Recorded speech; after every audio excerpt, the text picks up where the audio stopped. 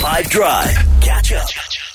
Sufficiently settled into the new year, one thing that we're kind of probably as far away from as we're ever going to be is the idea of an office party. But one thing that we're dangerously close to, because, we're building now, is like an office team building day, right? And all these kind of things can be bracketed relatively loosely into social activities where you see people outside of the work environment, right? Like the hair's down a little bit more generally. Sometimes the competitive nature comes out. You know what I mean? Charles thinks that, yes, it's a game of friendly volleyball, but if he wins, maybe he'll look good in the boss's eyes. There's always that one. There's always the one who is also like wildly inappropriate out of work and you never really notice. There's a whole bunch of things that go on and happen that can either really entertain you or they can really upset and disappoint you. So maybe if I say to you, listen, here's what's going on.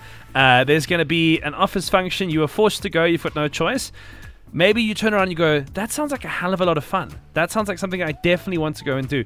Or alternatively, you turn around and you go, that sounds like the worst thing ever. I hate that I can be forced to do things like that. So what I thought we would do is, just to test it out, to see where the temperature is in the country, is put it through a hated or rated. Forced work functions that involve some kind of like team building exercise based on your own experience. Do you hate them? Or do you rather rate them? What people are going to say. Mareike. For today's hated or rated, I would definitely say hated.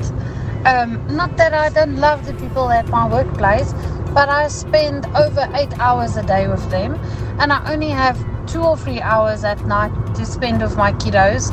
I would much rather spend that time with my kids and not more time with my work people.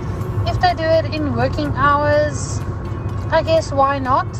But I hate it. I see you enough. Thank you. Mareike feels like it tips the scales of the work-life balance in an unfair way. Vin also doesn't dig it. Hey, what's up? What's up, Nick? It's Captain Oppression here. I would rather go to a cheap shop and buy some of those really, really spicy noodles and then have somebody lather my eyeballs in that sauce. Then go to a forced office function team building exercise. But I'm usually there and I usually have a lot of fun. I just feel sorry for my colleagues that have to deal with me outside of work as well. It's that whole thing of like, I didn't want to go, but the day ended up not being that bad despite it. I think Maru's boss is potentially Michael Scott. Hello, 5FM. So regarding the work functions and team building sessions, etc. So I'm not going to say where I work, but I recently started then. I'm in my 3rd month, and in the last 3 months, I've probably had at least a function a week, which basically means that one day a week I can't work, which causes a lot of stress because you need to finish a whole week's worth of work then in 4 days, essentially.